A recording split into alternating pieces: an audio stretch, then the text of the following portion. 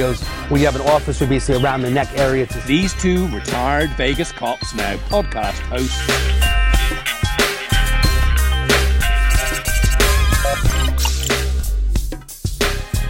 They don't have ID, they can't get into a hotel room. To get them the help they need, especially if someone even gets arrested. A lot of people don't know how the justice system works.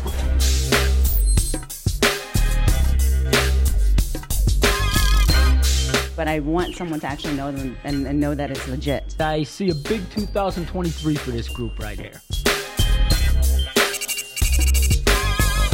I would, in general, be wary of the storefront psychic.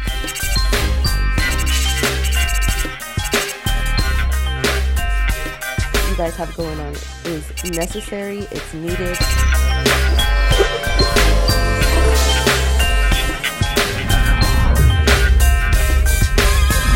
Hey everybody, this is David Kohlmeier, the problem solver. Thanks so much for joining us this week. Every Thursday, these days, 5:45, 6 o'clock, we're going live.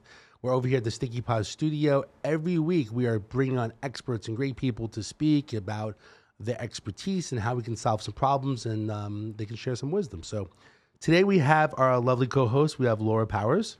Hello, so great to be here as always. Laura's amazing, been with us for a while as a co-host. And today, was special, we have Paul here today, who's our new problem solver producer. Thanks so much, Paul, for being part of this. Thanks for having me. So let's move the microphone a little bit to you, a little bit more. Close there. Okay, great. So Paul basically, it's funny, you put it, is it bad to have it both ears? Yeah, because then I can't hear what's going on in the room outside of it.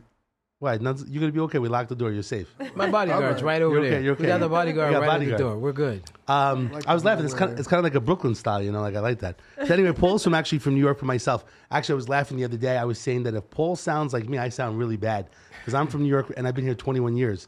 And, I know our accents sometimes seem to be, I guess, what's the word for it? Abrasive, yeah. And our mannerism. And so I just laugh and I'm like, does he sound like me? Or, I'm like, wow, I sound pretty bad. But I'm here 21 years, so I can't lose the accent. It is what it is, I used to say I'm from South Henderson, but that doesn't work anymore. But anyway, so today we actually have an awesome guest here today that I want to find out more information. We have Mack Miller today from Miller & Associates. Thanks so much for joining us. Thanks, David, for having me. So, Mack, the reason why that you're here today is that I've seen you in some different networking events and stuff like that, and I do know Candace with Real Vegas Magazine. I know she has an event going on tonight, and I saw you on the front page of Real Vegas Magazine, and I didn't really know your story, so I figured, hey, let's bring him on. I'm sure he's solving some problems. I know because of my relationship with Paul here, he said, hey, you're a great guy, and you've been involved in a lot of different things. So start out by telling us a little bit about where you're from and what you're doing. Unlike a lot of people, I'm actually born right here in Las Vegas, Nevada. Okay. And spent my life here working in the community, as a kid. Not a great neighborhood, I wasn't born in a wealthy family or anything like that. Grew up with hard knocks, Everything I learned, when I give advice or when I talk to somebody about it, it's not just out of a book. And most of the time it's from experience. And I always knew what I wanted, what I didn't want, what I liked and what I didn't like. I knew what was good and what was bad, and I always strived to make sure that I'm all about kids. So I always tried to do things that kept kids out of trouble or helped them understand the law. Because in the neighborhood I grew up in, which was a block away from where the Martin Luther King statue is, it was just dirt. I saw a lot of things. I saw a lot of bad things. And I knew that wasn't for me. I knew there was better things. And you can blame it on TV, you can blame it on whatever you want, but I'm that type of guy that says, look, TV does influence you. Mm-hmm. Because when I saw cool things on TV, I was like, hey, you know what? I like that car. I got to do whatever it is to get that car. I've got to get educated. I've got to be smart. I've got to be a strategist. I've got to do whatever it takes to make shit happen. And which brings me to that, because that's what I do to this day. I learned through law school, through undergrad, that networking, meeting people. It's not necessarily, we've always heard the saying, it's not what you know, it's who you know. Well, a lot of people know Oprah Winfrey, but she doesn't know them. So they got to know you too. You've got to make sure you stand out from the crowd, right? I mean, look at reality TV. You've got a lot of reality stars, but you really only have a few reality celebrities because they always make themselves stand out. So one of the things I do for people is I help them show how they can stand out from the crowd. You can't go to an event you can't throw a fistful of pennies in the air without hitting lawyer, a real estate broker, or an insurance salesman. But how do you make yourself stand out? Everybody's selling the house. Everybody's representing you in law, right? I agree. That's what I do. I learned to do it very well, and I built I now can say an empire off of that. You know, here I am, a little kid from the west side of Las Vegas, and, you know, my family's gotten to the point where I can be driven around and, you know, in $400,000 cars, you know, and I don't just keep that for myself. There's plenty of people that I'll bring in under my wing, and I'll say, hey, let's help out. Let's do this. Let me show you how to get this done. Because the best way, Zig Ziglar always said, you'll get what you want if you give everybody what they need. And that's as simple as that. But that's what I do. And it's in every field. Got it. I don't have a specialty. My specialty is negotiation.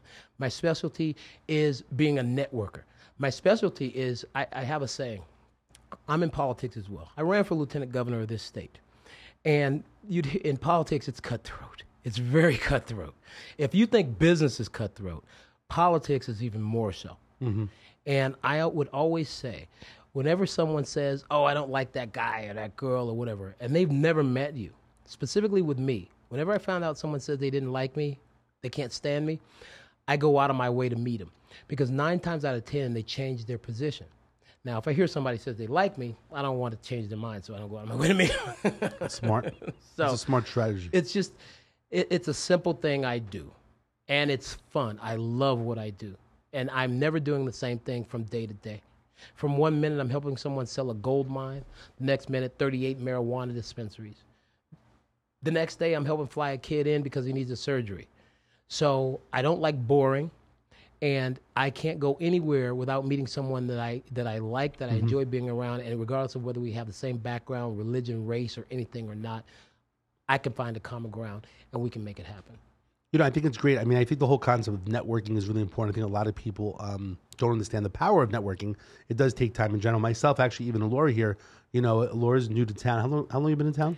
A little less than 2 years, but with travel, it's probably more like a year. Okay. Wow. So she's been, you know, I've been going to a lot of events. She's been going, like, she's like one person that I would say that's really like networking, going to different places. And it is a small town in general. Mm-hmm. I don't know if we popped up anywhere at the same spot by accident. I mean, normally these days we kind of tell each other about different events. But the truth is that you just have to network and meet people. I met Paul actually at an event that was a cigar club originally. And I thought he had a great look. Both of you guys look really good looking, and you basically dressed well. And you know, I was a cop for 17 years, so anytime I can get into a t-shirt, you know, it's great. I was wearing a bulletproof vest for 17 years, and I had to make sure I look sharp. These days, if I could just be casual, you know, that to me it's amazing, you know. But you guys look sharp in general. It'd be funny if I showed up in a suit and tie every day. What do you think, Chase? If I showed up with the problem solver, I think you should do it. Get a problem solver tie. Yeah, you should do it. They would make fun of my other shirt I had was said just straight problem solver. I've upgraded to this one, which is my name, problem solver. But these guys make fun of me of the shirt, you know. Branding. Yeah, it's all about the branding. Hey, I wear a vest under this sometimes. And the truth is you never know these days. But with networking, I will share one thing that's funny. So with me, the reason why I started this show, so I'm not an attorney, I'm a retired police officer, but the goal was for me to become like a social influencer and to also to be a face that people would know that if when they have a problem or a legal issue that they can come to me. Now, I love helping people in general. Since I was a retired cop, I love talking to people at 2 a.m. I'm like, this is what you should do, don't do it. Now, even though at certain points in times they need an attorney, then I'll refer them. And then we have a network of different attorneys that help people in different ways, whether it's for free or discounted, whatever the situation may be. But I love helping people. So my thing is, yes, I'm not an attorney. We talked about this with Paul since he's helping us out. The problem solve, the goal is to help solve people's problems and refer them to the right direction or refer them to a network or, you know, whoever me. It could be a plumber, it could be a lawyer, it could be a doctor, you know, in general. But I will share with you, I did go to Walmart the other day and I was looking at my phone. Someone says, oh, you're not going to say hello to me? And I was on the phone. And then next thing you know, they say, Mr. Problem Solver, you know, and I looked over and it was someone I knew that I helped. So, you know, it takes time of networking and to also brand yourself, whether you're a strategist or you're helping people, if you're a psychic or basically you're helping people, you know, with their problems and so on. It just takes time. The more you network, they say, increases your net worth. So I think that's important. So I think the key is network to meet people, meet good people as well, and then help people, not just to help people for you to get something back in return, but also to pay it forward. So, you know, I do commend you with that. In regards to you living on the West Side, so I've been here 21 years this week. Right. I came out here straight to I was a New York City cop, came out here, worked in Henderson as a cop.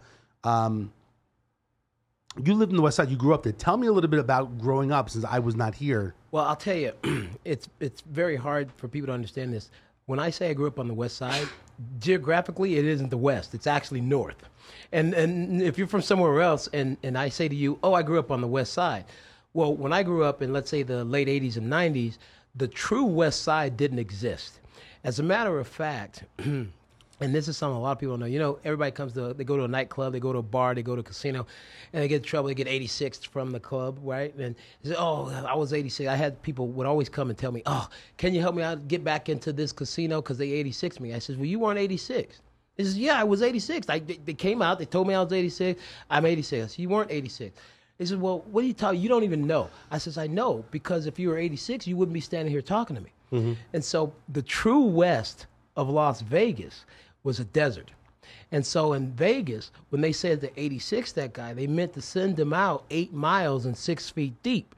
So he wasn't coming back. So that was code. I didn't know that expression came from that. That's really good to know. So that's the code for that. Okay? You know, I heard that before, but I also thought the 86 came from California.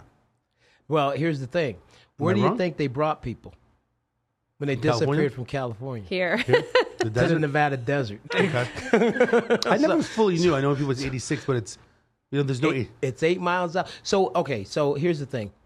I know Oscar Goodman, and I know Carolyn Goodman, and I know our mayor and our previous mayor, and some of the people like, Jan Laverty Jones, who was the mayor before Oscar. Mm-hmm. Okay.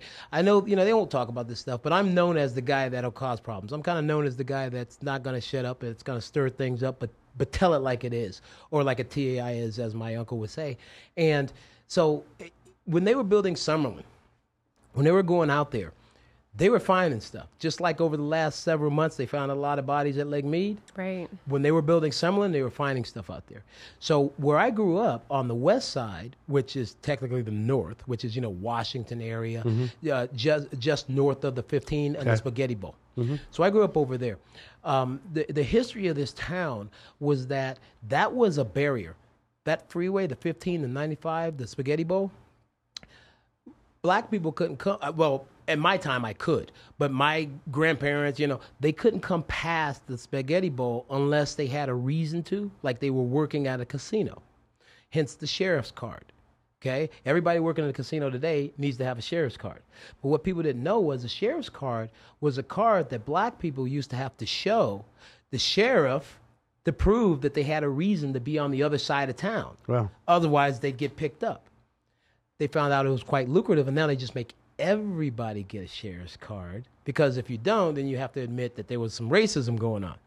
So I lived on that side of town. Was that the reason why they made that card, you think? The card was made. It literally was a card that if you were black and you lived in Vegas back in the day, you couldn't come on the south side of the 15 and the 95, where the Spaghetti Bowl is.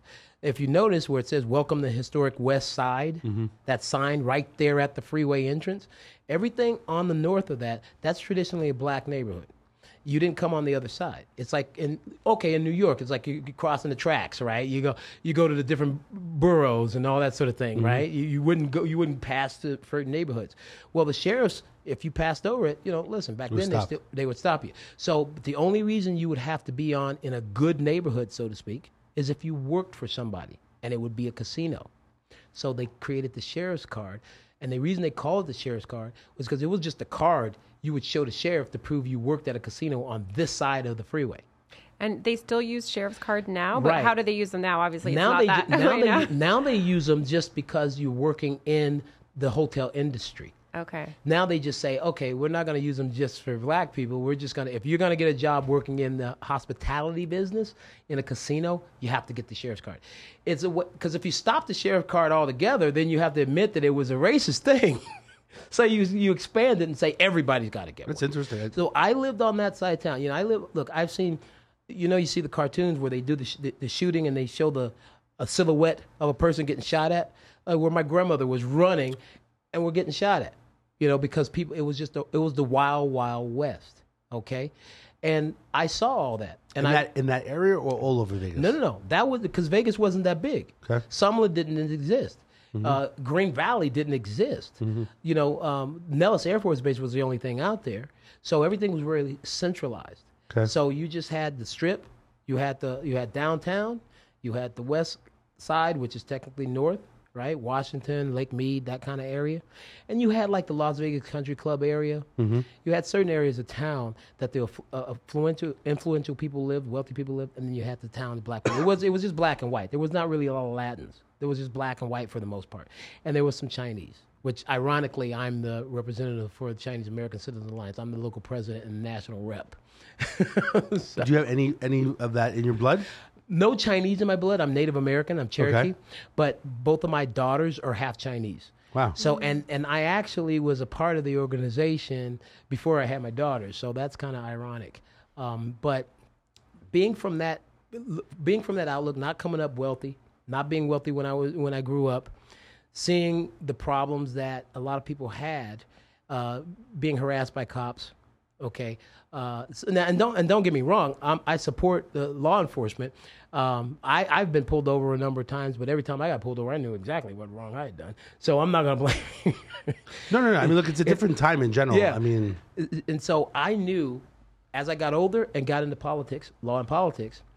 There's some things that, and I'm a Republican. I'm the chairman. I'm the national chair of the Republican Chamber of Commerce. So I have all these titles that don't fit my demographic, right? It's like you're a black Republican. What? You're chair of the Chinese organization. How does that work out? You know, everything about me is like I rode horseback and played golf, right? Up from my high school. I was supposed to play basketball. I was supposed to be a football player. I don't do anything that you would expect me to do, which is why I'm good at making shit happen.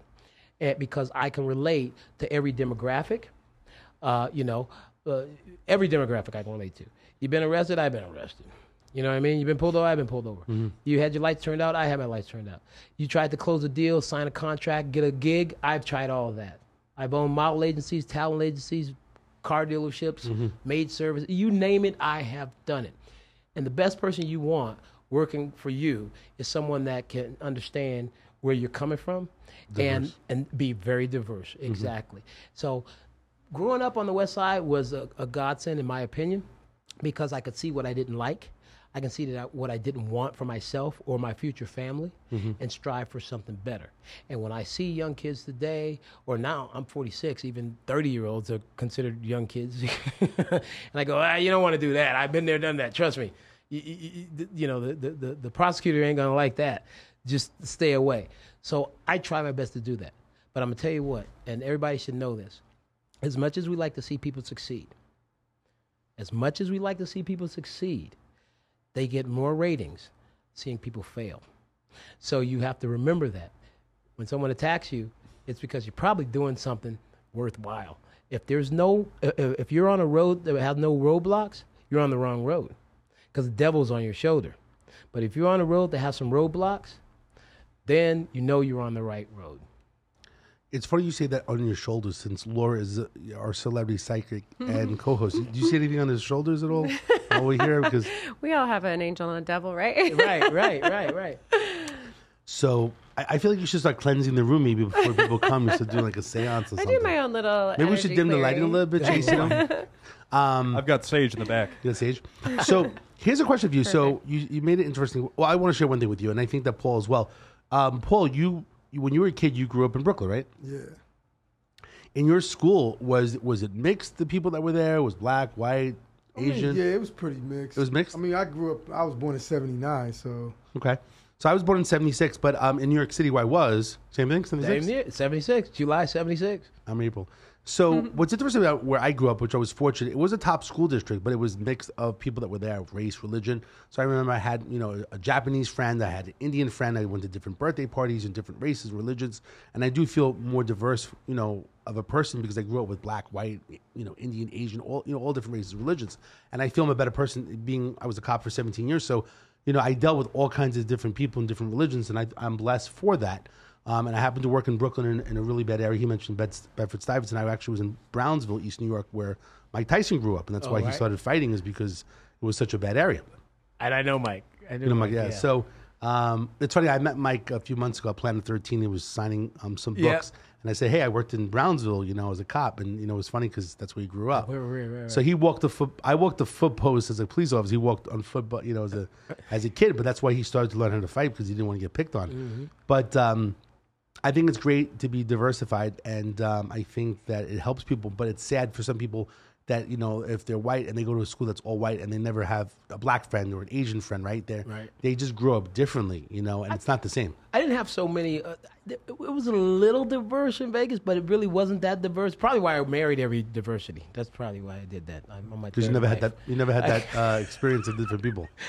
I just married them all. That's good. We actually had a few dating coaches here in the past few weeks, so it's been interesting. Question for you. You mentioned about bodies, and you're probably not familiar because on this podcast, we actually offered reward money for if someone found more bodies in barrels at Lake Mead. You mentioned Lake Mead. Did it have to be in a barrel? It had to be in a barrel that was specific. All right. It helped the odds situation, not losing. Yeah, because I could go out and right now. I mean, I'm not saying I know nothing about it. You know, I'm just saying I'm gonna go out and find it. So you've been here a long time. So you mentioned about like in Summerlin when they were building Summerlin. Did they find bodies in the desert? Yeah, you would find remains. They just didn't make a big deal. They just called a coroner and that was it. Make a big deal. Listen, we look. Why would you make a big deal out of it? I mean, what's going to come of it? They just investigated. They wouldn't make a big deal out of it. Mm-hmm. You know, it's Vegas, right? Would you make a big deal out of going to West Hollywood and seeing a guy in high heels? No, because it's West Hollywood. Right? Hopefully there's not that many bodies. There are men in high heels in West Hollywood. I'm just saying. There's a lot of skeletons, not even in closets, but just out in the desert. Fair enough. Nevada. Look, we have a lot of land, and we're as big as we've grown. We're still. Running for lieutenant governor. I had to travel the state. Right? I traveled the state for more than a year running for lieutenant governor. When you drive from Vegas, 45 minutes north of Vegas, when you hit Indian Springs, once you hit Indian Springs, you're going to go like 4 hours without seeing anything. People don't realize our state is still mainly mining, not gaming. Mining is number one. We mine a lot in this state because we've got nothing but land, and but I think it's almost 80% of our state is owned by BLM. Not Black Lives Matter, but Bureau of Land Management. So yes, there was that problem. Look, Decatur, no one would go past Decatur, okay? If you were heading west, if you were passing Decatur, you were going out of town. And if you were passing Decatur in the city, you know where Tula Springs, the park is, and Floyd Land Park, it depends on what you know it by. You might know it as Floyd Land Park. He was a sheriff. Floyd Land was a sheriff here in town. Floyd Land Park, they changed the name to Tula Springs because apparently he got caught like shoving money in his jacket. So Tula Springs. People go to Tula Springs now, which, by the way, is in the middle of a neighborhood, okay? And now they go for an hour or two. When I was growing up, my grandpa would go to Tula Springs overnight. It'd be a weekend fishing trip. That's how far the city has grown. Now you drive out. I went to an event at Tula Springs. I was driving. We used to know, once you don't see anything, Tula Springs is coming up. Now, if you don't see anything, you've passed Tula Springs probably 20 minutes ago. So, yes. Interesting. So here's a good question for you. So some people said that, you know, back in the day with mobsters, you know, being in Vegas, why would you take a body in a barrel to Lake Mead when you would just go out to the desert and just make a hole? Actually, I was at Oscar Goodman's house, Mayor Oscar Goodman, and that's what he said. Why would you go to Lake Mead when you just can, you know, go out to the desert? He actually said when he would go to a lot of these, you know, when he got a shovel, he was afraid of putting the shovel in the dirt, thinking that somebody would show up. And this is the mayor, you know, of Las Vegas. And now, right, his wife basically is taking over, and I think she's termed out, right? Yeah, she's termed out. So we've got a lot of people running now. What are your thoughts about that? For the fact that he thought, like, why go to Lake Mead? Do you think there's a lot of bodies in Lake Mead? Well, here's the deal: there's amateurs and there's professionals. Got it. So who the professional? So the professional, where does the professional go? I mean, you go to the desert. I mean, and then if you're an amateur, oh yeah, over there. Now it's also not only that; it's not just professional and amateur. I also think it's demographic wise. So like in the East Coast, there's no desert. You used to, you know, water is the method, right? Okay. So if you were, let's say if you were someone used to dumping somebody in bodies of water, and it became. The way most people get caught is because of their pattern, right? Mm-hmm. Their MO. You're a cop, right? The whole thing is your MO. So if your MO is a certain thing, that's an MO, right? If you're from the East Coast and all you're used to is dumping things in water, and you come to Vegas, what's the only body of water, albeit man-made, right? So that's what you do. Because you had some of the gangsters that were out of California, and they had acclimated to the West more so than the new guys that had come from the East, right? Mm-hmm. So if you were a made man, or maybe you were I don't want to say a fixer, but an enforcer, right, or a capo or something like that, and that's how you did things. The first thing you think is, cement shoes. A barrel, right? A barrel? Where you going to find cement, right? Like. So I'm not sure if you know. So on this show, what we did was, it was kind of funny back in the day and Laura wasn't here at the time. But the body situation, the barrel, what I did was, we had a diver. He was actually from New York, Brooklyn. And he came on the show, and we talked about the body. And my idea was to do like a crime prevention type of strategy, to offer reward money where people would come forward to share information, and also offer reward money if someone found another body in a barrel. But it really was to be more of a prevention thing, and then also like see something, say something, like the whole, for terrorism wise. Right. So there was a little bit different strategy. So he comes on and he basically says, we shouldn't go out there because basically people are going to get hurt if you're diving. So I said, okay, let's make it a certified diver. Right. So it basically goes out. We offer $5,000 reward. A lot of people were basically messaging us. People were going out. We got a phone call from parks, federal parks, and they said, look, you can't go out there unless you have a permit approved by the federal government to look for criminal activity and or archaeological purposes. Right. And the guy was cool on the phone with me. Actually, it was funny. He apologized. Maybe he thought he was like rough to me on the phone. I said, look, I didn't know, I said certified diver, follow the rules and regulations, Right, right. But I'm not sure if you know, there's been 6 bodies that have been located since the water's been going down. Only 1 body in a barrel. Right. And there was one guy that was on the show. He was Spanish. He only spoke Spanish, Spanish speaking on the show. And he found like 3 of them because he's like out and adventurous with his wife and kids. And there was a torso that like kind of just came up to shore with his kid. And like, what is that? Wow, that's gross. So kind of crazy stuff. But so right now it's you ask, you get. It's true. But right now it's been colder weather. Now and the truth is the water is still going down. Mm-hmm. It's supposedly it's the lowest since 1940, and now it's very cold. It's still gone down. So I believe when it's warmer weather comes out, there's still bodies probably that are out there that will surface because it's been over 80 years that has never been this low, which sounds kind of crazy. So there's So what's your take? I mean, how many more? I'm not sure if you know this too, by the way, but they told me that there's over like 100 barrels in Lake Mead that when they built Hoover Dam, they left barrels there. They didn't want to move them. And the question is what's inside. They won't move them because they don't know, but there is some type of map that showcases where the barrels are GPS-wise because they don't want to move them. Right. What's your take on that? I don't know. I don't want to be right because if I'm right, then I'll get a knock on the door. So I'm just curious. You've been here for a while. You know people. So, here's the thing. I don't know about the barrel. I don't know about the barrel thing. But there's definitely, without the barrel, actually the barrel helps to preserve the body, and preserve everything with it instead of it breaking apart and then floating off and going in all separate ways. If it's contained in a barrel, then even if it breaks apart, it's still going to be somewhat contained. So, I don't know if there's going to be a lot more in the barrels because you got to figure, it goes back to me saying the MO. Whoever's doing the barrel thing, he's only going to do it so it's that guy. Got it. You know what I mean? It's like Ice Pick Kelly or something. Like, you have an MO. So if you're known for shooting people in the middle of the forehead, then they're all yours. If you're known for dumping somebody in the barrel, they're all yours. So I don't think we're going to find that many more in a barrel. But there's more out there, obviously. There's definitely more out there. So you don't think there's more in a barrel?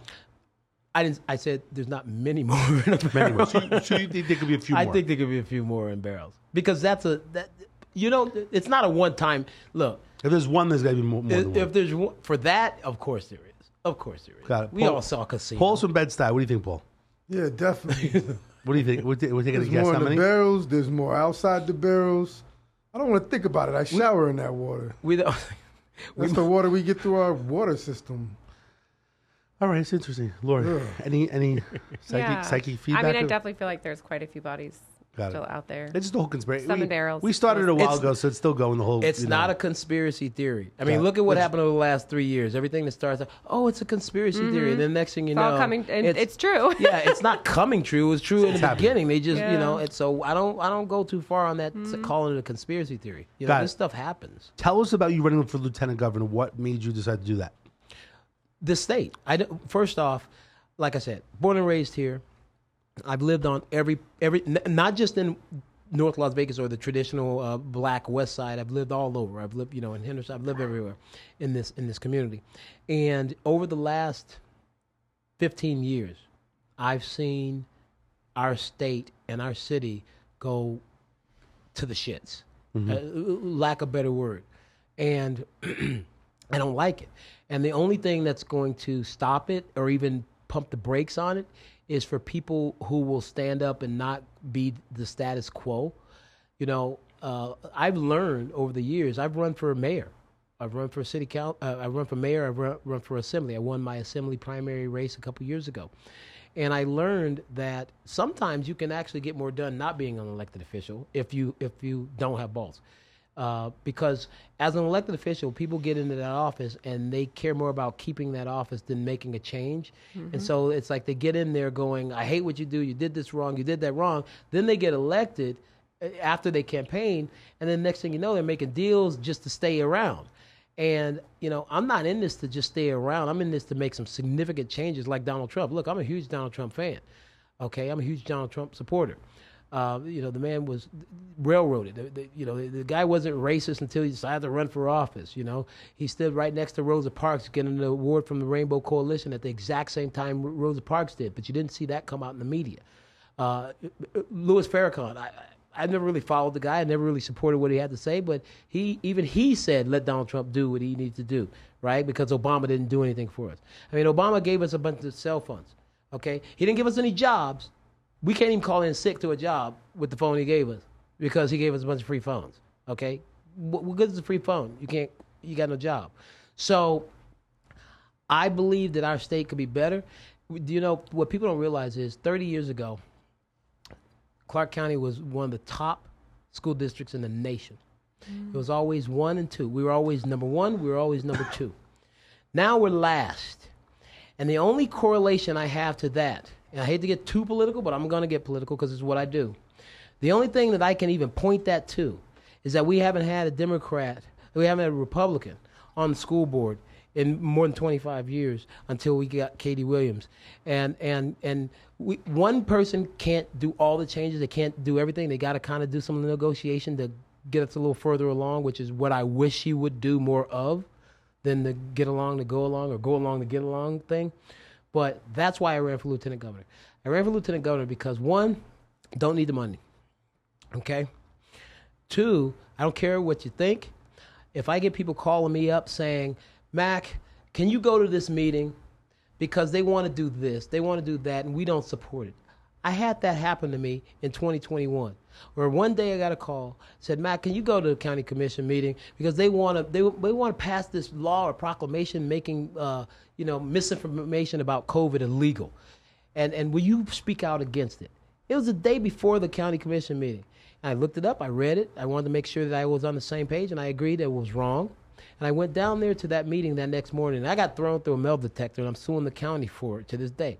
And that's right. I saw the video. So wow, that's crazy. So I don't do I'm not here, and I didn't get paid a dime. No one pays me to go to the city council meetings or the county commission meetings. No one pays me to go to school board meetings. I've got a daughter in the school district right now. She made it to spelling bee. I think she was like 8 out of 350,000 kids. You know how long it took me to meet Nate Tannenbaum? I had to wait till my daughter to win the spelling bee. I never could win the spelling bee. So I was very proud of her. Awesome. But these are the reasons, because now I'm a father, I'm a husband, I'm a son, I'm a brother, right? I'm an uncle. And when you're younger, I've always been this way, but it gets even deeper the older you get because you build these ties to your community. And then you look at the politicians and you go, hey, what the fuck is wrong with you? Why you can't see that we should not be touting Las Vegas as a place to come to get an abortion? Okay? I don't care if you get an abortion, but don't make it your form of birth control on the taxpayer's dime. These are the reasons why I ran for lieutenant governor. And I also ran because whether I got elected or not, it gives you a platform. You have to run. I encourage everybody out there to at some point in time run for office. I don't care how logical or wacky your platform is, but it gives you one. And then that's the only time you're going to get any news on what you're trying to say, right? I have run for office, and I agree. It's such a learning experience. You grow a lot, and also just get insight into the process in a totally different way when you're involved. Can't have thin skin. No. Can't have thin skin. You're gonna find out things about yourself that even you didn't know. Okay, I didn't know I was a white supremacist. I was like accused of being a white supremacist a couple years ago by the RJ. They put pictures of me and said white supremacist speaking at the State House and all this kind of stuff. So, but my thing is this: I'm a fighter. And when someone calls me up and they say, I'm trying to get this done or I need your help with that, I do my best to be there. And 9 times out of 10, I make it there. I have the luxury of being able to work for myself and being able, right now, I might leave this studio and see a voicemail message saying, can you be at a protest in 4 hours? We're going to be in a candlelight vigil to stop the doctors from getting fired because they won't take the COVID vaccine. Then I'm there. Because as long, as simple as that. That's why I ran for lieutenant governor. Who was running against you at the time? Well, we had so the current lieutenant governor is Stavros Anthony, which I support. Oh, so that's what it is. You just ran against him. Yeah, just ran anyone. So it was in the Republican primary. That is, we had I think 2 transgenders running in the Democratic Democrat. I take that. Don't let anybody. It's not the Democratic Party. It's the Democrat Party. Okay, they're Democrats. They're not necessarily Democratic, because if they were Democratic, we'd have more freedoms. Okay, so, but on the Democrat side, there was like 2 transgenders, and the former mayor of Henderson, and she was like the only one I kind of really knew. In the Republican side, we had myself. Which one was the Henderson one? That was Deborah March. Deborah March was the mayor too? of Henderson, and she ran for lieutenant governor. But on the Democrat side, so she did she make it past her primary? I don't know. I can't even recall. I don't really follow it as much, but I know Deborah. I mean, and I like her. She's a nice lady. Yeah. There was myself on the Republican side. There was me. There was Stavros Anthony. There was a guy by the name of John Miller, and then there was Tony Grady, who's a former Air Force pilot or trained. No, he wasn't. He was a pilot, but I think he trained pilots. He doesn't necessarily go fighting or anything like that. There was another guy, I can't remember his name, and there was the entertainer guy, Peter Pavoni. And I personally think that the only 2 that have been fighting for this community in this state was myself and Stavros Anthony. And I said, I'm not going to take a loss to anybody but Stavros. I actually said that.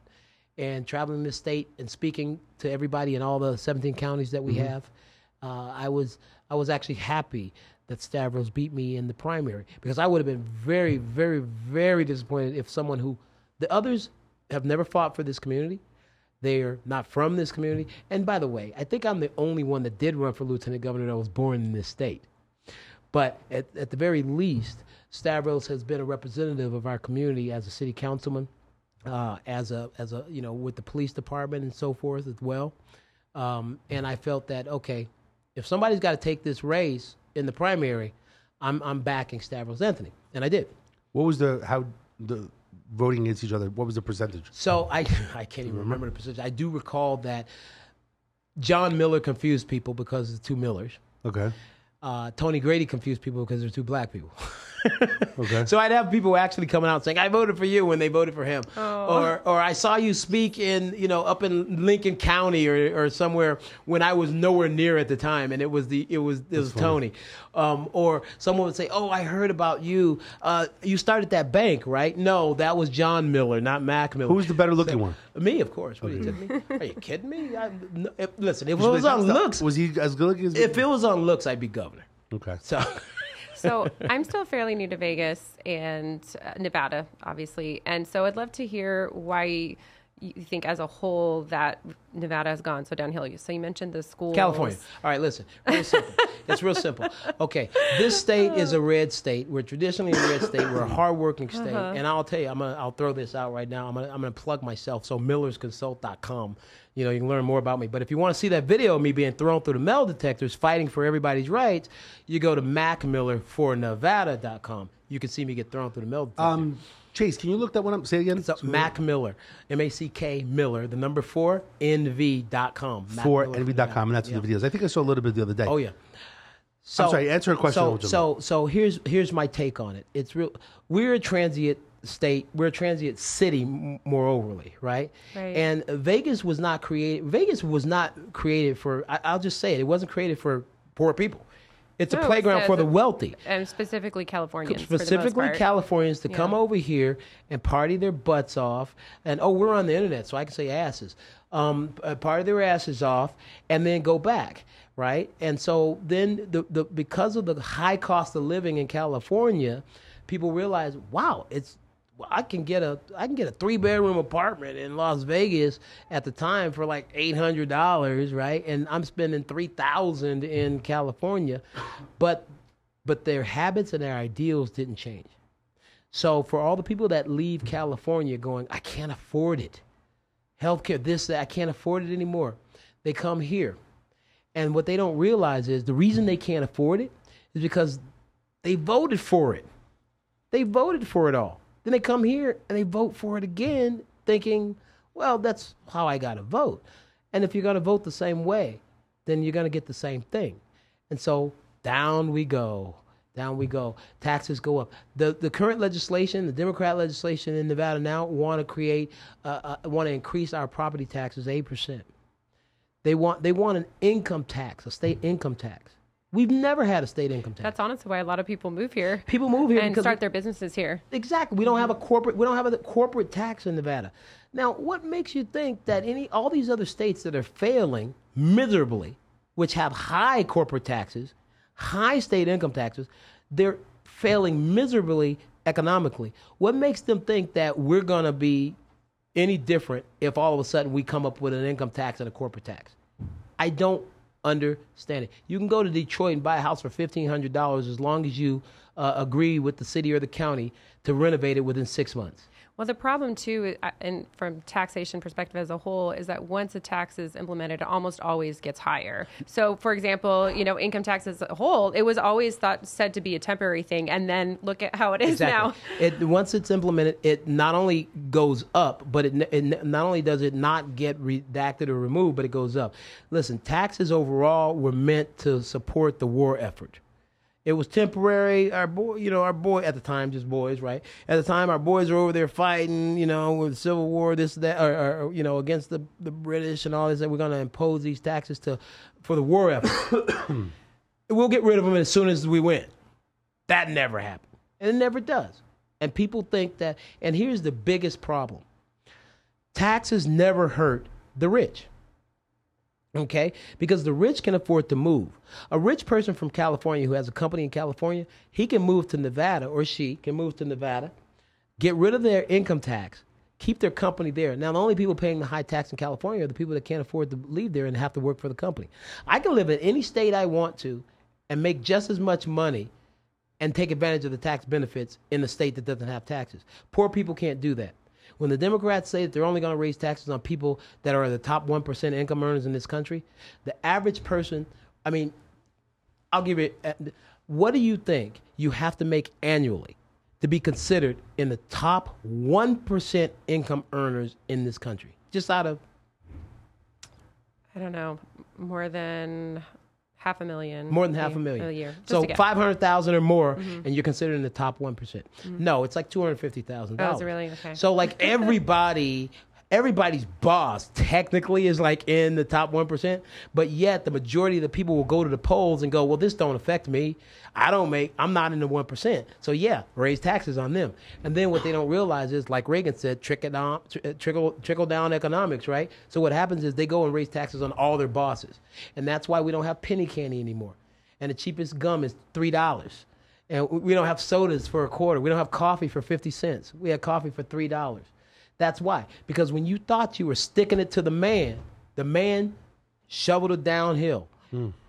And he's still going, because my kid's still going to go to a private school. My wife's still going to drive a nice car. If the Uncle Sam said to me, you got to pay an extra $10,000 or $20,000 in taxes, do you think I'm going to tell my wife she can't get her nails done? No. I'm going to say, well, I guess I got to fire the poor file clerk in my office. It never affects the top guy. The price goes up of services. And the wealthy people know how to handle their money, so they're going to get the less tax. Right. And You set write up it trusts off and whatever. You set up trust. You write it off. You do that sort of thing. So all I'm saying is this, and you know, a lot of people don't think that this is work, but I don't know anybody that has a business that doesn't want a lot of people working for them. But the only way they're going to hire a lot of people is if they're not responsible for paying a bunch of taxes on those people they hire. If you start your business, you would love to have 20 producers in here raking in the advertising, raking in the guests. But when the Uncle Sam comes in and says, "Oh, wait a minute, you got to pay for all that," then you won't hire them. You say, "We can settle for 2 producers, and we don't have to worry about it. And we 1099 them. We don't even make them employees." So the minute these politicians understand how business works, like Donald Trump understood how business works, we can turn things around and make it better for everybody. The little guy can actually come up. Let's showcase your video, and then I want you to kind of explain what happened. Oh. And this is over, was it Grand Central Parkway over there? What is it called again? Yes, and at the County Commission Chambers. All right, Where can I find it on here? Right there where you see Laura Ingraham, because Laura Ingraham, I was on... This one here? Yep, I was on with Laura Ingraham. Let's showcase that video. Let's see if we have sound. Nevada yesterday, the Clark County Commission voted to declare a public health emergency over COVID vaccine disinformation. Now, when some citizens showed up to protest the vote as an obvious attack on free speech, security showed up and treated them like this.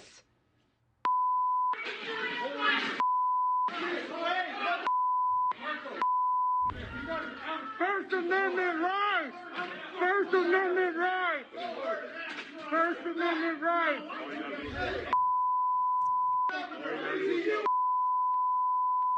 Who are you?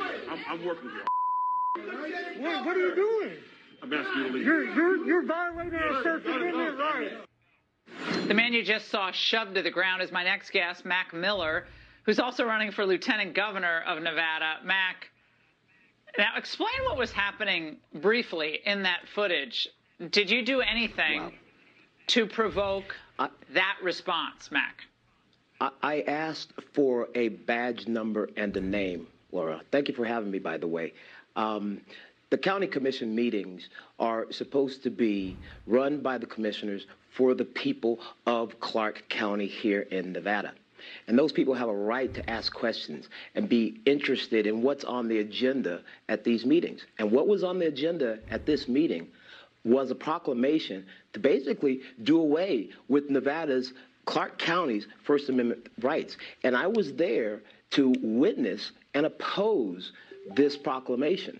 And that didn't get to happen because I was attacked after trying to defend the people in this county. They will never stop me, Mack Miller, from being able to defend them, and they'll never prevent me from coming out to defend the people of this great state of Nevada. Now, this is an image of what happened to your head when they slammed you into that metal detector. It looks like you got a bump on the head there.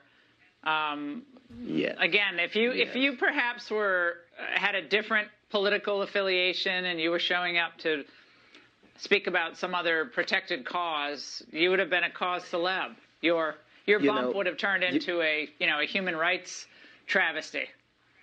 They'd be attacking the other side, and I'd be just the biggest victim ever. But I'm not, because they don't expect that African Americans, or in my case, American Africans of Cherokee descent, as a matter of fact, would be a Republican. I'm the national chairman of the Republican Chamber of Commerce. I sit on boards such as the Chinese American Citizens Alliance. It is lucky that Right News America was actually there on scene when this all happened. I blacked out. I was attacked by these security guards. And Laura, I want to point out so that our men in blue and our women in blue and first responders in this nation realize that there is misinformation. There's some misinformation out there, but no amount of misinformation should take away your First Amendment rights. And the police, let's get it very clear, the police didn't do this. This was not a peace officer or a police thing. This were hired security officers of the Clark County Commission that tackled me, so Mack, me to the ground. Yeah, Mack, is the goal here, or their intent, is to intimidate others from coming out and saying, you can't criminalize speech here. You're not going to ban speech because You want more people to get vaccinated. If that's a laudable cause, make a better argument, but don't ban speech. Are they trying to intimidate people like you or anyone from showing up at these meetings, period? Definitely a show of force. I mean, there were less people guarding our border prior to 2 days ago than there were guarding this county commission meeting to prevent citizens from coming in, listening, and speaking their minds like they have a right to do. Mack, this was, again, it's looking more like a Hong Kong protest reaction than the United States of America. Good to see you tonight. And while Americans like my last guest are being thrown out of public. All right. So what? Long story short, something must have happened. You asked for a name and badge number, and then they kind of. Well, yes, they shut down the meeting. Is what they did. They originally the chairperson Marilyn Kirkpatrick, who was the county commission chair at the time, stopped the meeting because a woman didn't have her mask on correctly. Wasn't covering her nose. Despite the fact that the mask was made a mess in the first place. And so they shut the meeting down and told everybody to leave, and that's great. And so we were all leaving, and I'm walking up out of the chambers while I'm giving a little bit of a report. And the reason I was giving the report, I was live on, there's actually other footage of me personally videotaping live because I said, the people who called me the day before that wanted me to be here, maybe they don't know I came. So I don't really go live on Facebook or anything. So that particular day I decided, let me go live. And I said, I'm Mack Miller. I'm here at the county commission meeting.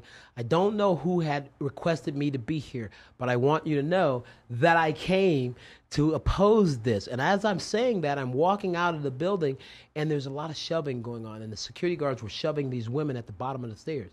And I turned around and I said, hey, you can't put your hands on people. You can't shove people.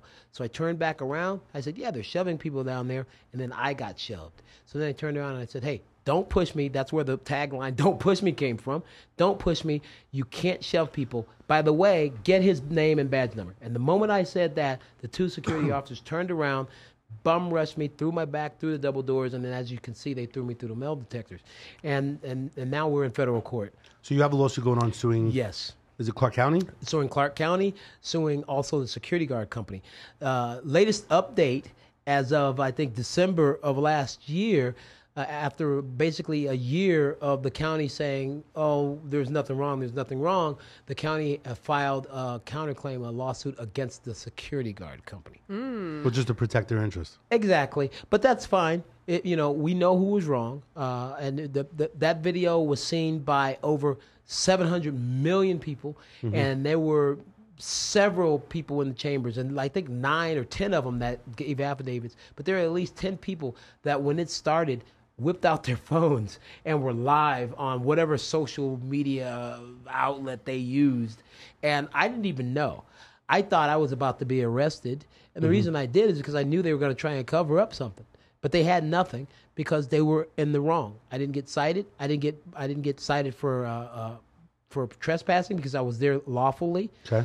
I didn't get cited for assault or battery because I had my phone in one hand and a legal pad in the other. And the whole time this went down, my hands were up in the air when I was thrown through the metal detector. And the metal detector hit me in the head, which caused me to collapse. Is that the injury from that? Or yes. So it hit me in the metal detector, hit me in the head, which caused me to then collapse and fall and hit the back of my head further on the marble or concrete or whatever it is there. And so it's, and that's why I have a cane to this day.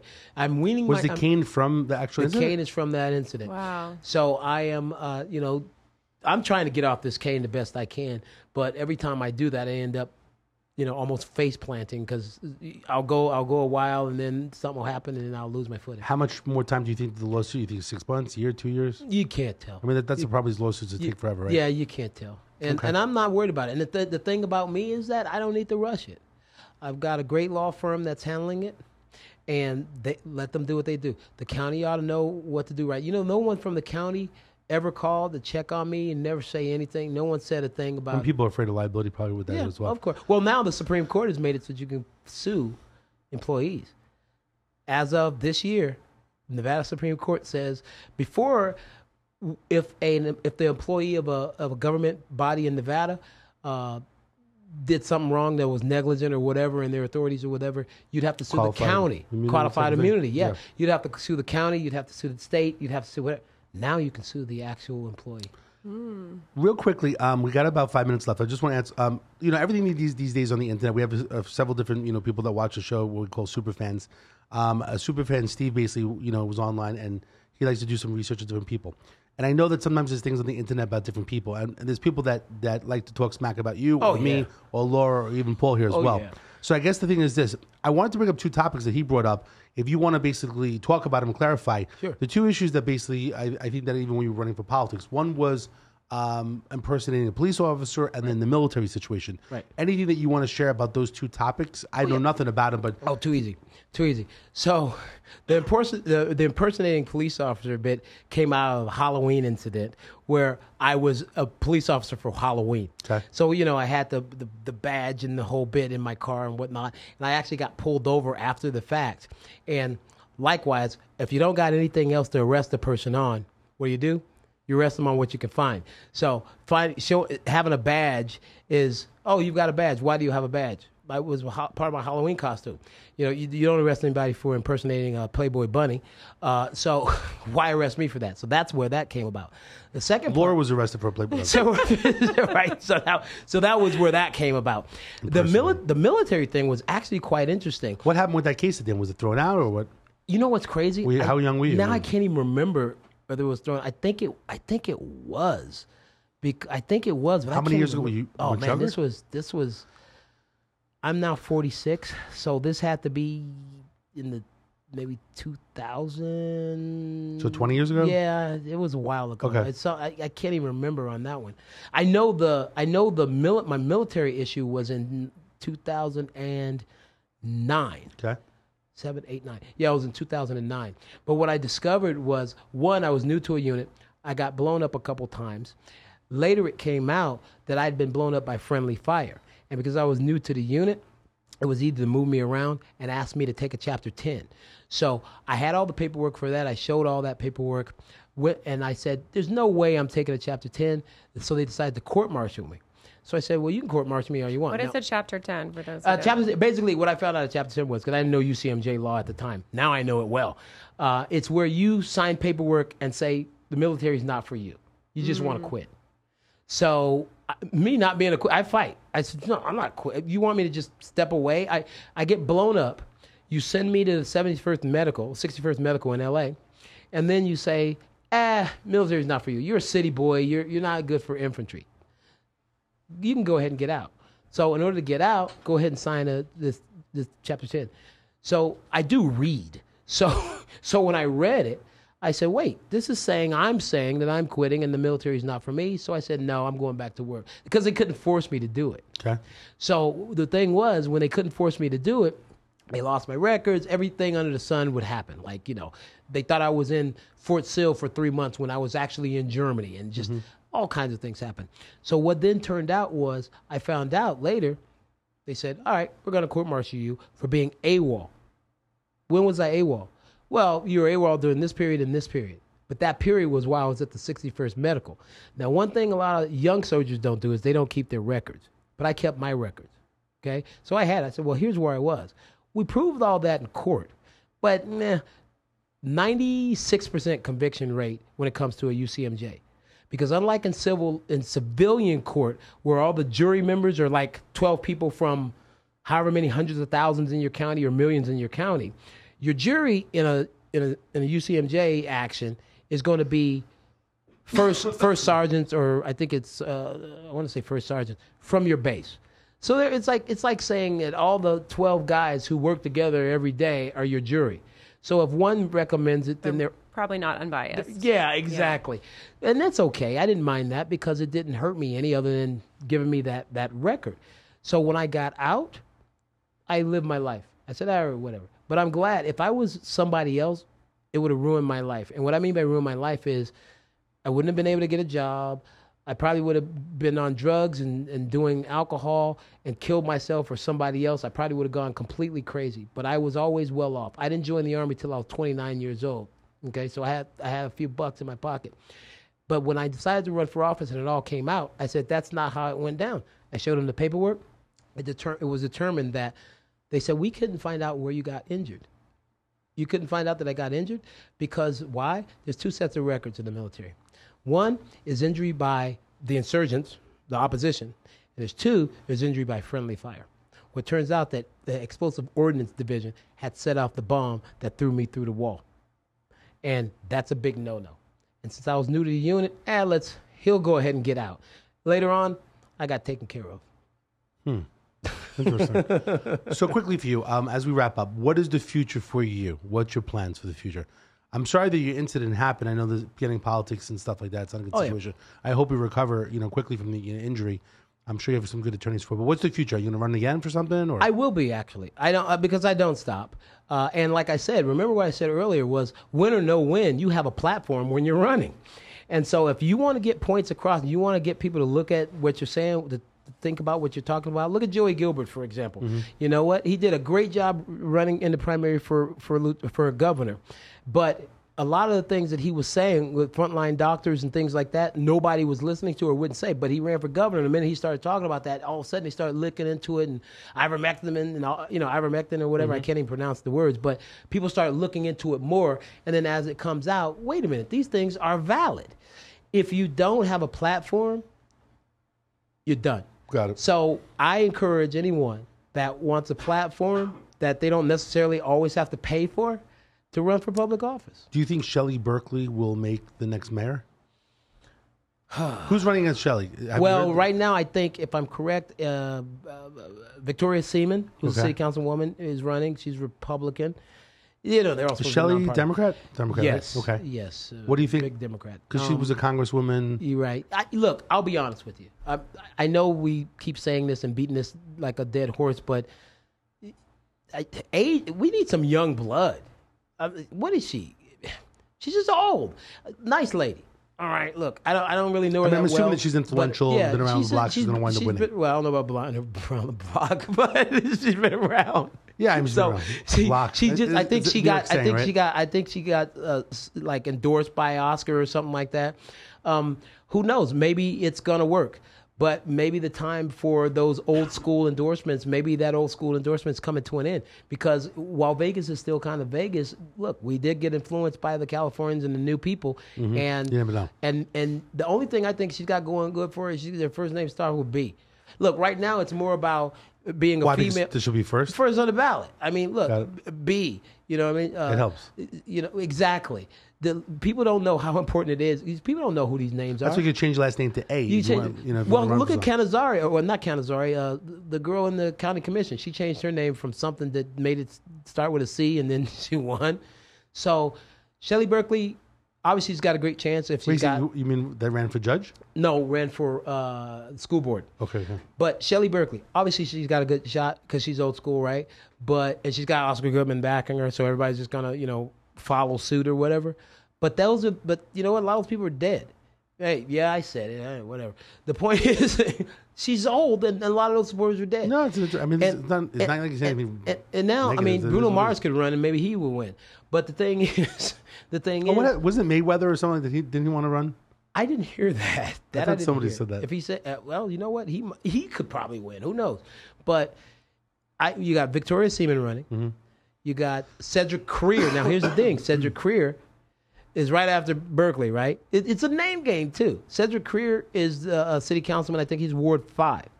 I think his biggest problem is he never leaves Ward 5, in my opinion. I mean, he stays in the black neighborhoods, and he's black people famous. You know the difference between famous and black people famous, right?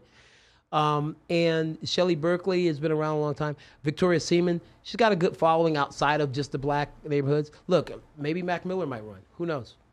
I like it. Well, Mac, I really appreciate you coming on the show and sharing, a lot of the stuff. I know you've been out there, and I'm glad to have you on the show. Like I said, I know you're on Real Vegas Magazine. You're out, you're networking, and so I really appreciate sharing. And also, like I said, Superfan Steve likes to do research every time we have. Yeah, and I love that. I'm not going to shy away from any questions. Maybe Superfan Steve should be working for you in the future. Hey, I don't look. He's research and development. I don't shy away from questions. That's one thing that I don't do. There's two things I don't do. One, I don't write speeches. I'm always off the cuff. Mm-hmm. I said I won't write a speech until I get elected and I have something to tell the people I accomplished while being elected, and I didn't want to leave anything out. Mm-hmm. And two, ask me the question, I'm going to answer the question because I won't crawl under a rock. And everybody makes mistakes. Those two weren't my mistakes, but I have made mistakes, and I'm not going to crawl under a rock. You got to keep living your life, believe in Jesus Christ, the Lord and Savior, love your wife, your husband, don't beat your kids. That's like the military closing at the end of the night, and then and keep moving forward. Absolutely. So Mack Miller with Miller & Associates, Chief Legal Strategist. I'm assuming we run something from the future. When you run, you can come back on the show, and then you can talk more about politics, especially when you run. So thanks so much for joining us. Thanks so much, Laura, for co-hosting, and Paul, as well as our new producer, basically out there, also helping us solve some problems. Thank you. So appreciate that, Paul. As usual, I'm Dave Kohlmeier. Every single Thursday, we're going live, basically talk about different problems. Great people like basically Mack Miller here discussing, I guess the future. The future's going to be very interesting, especially after today. We'll see what happens with the mayor position. Maybe he may be running as well. You never know. So we'll have to support Mack as well. But you can go to the problemsolver.vegas. If you have a problem, you can call 702-999-1111, 702-999-1111 if you got a problem. You can also text us as well. Be careful. Be safe. We'll see you next Thursday. Have a good one.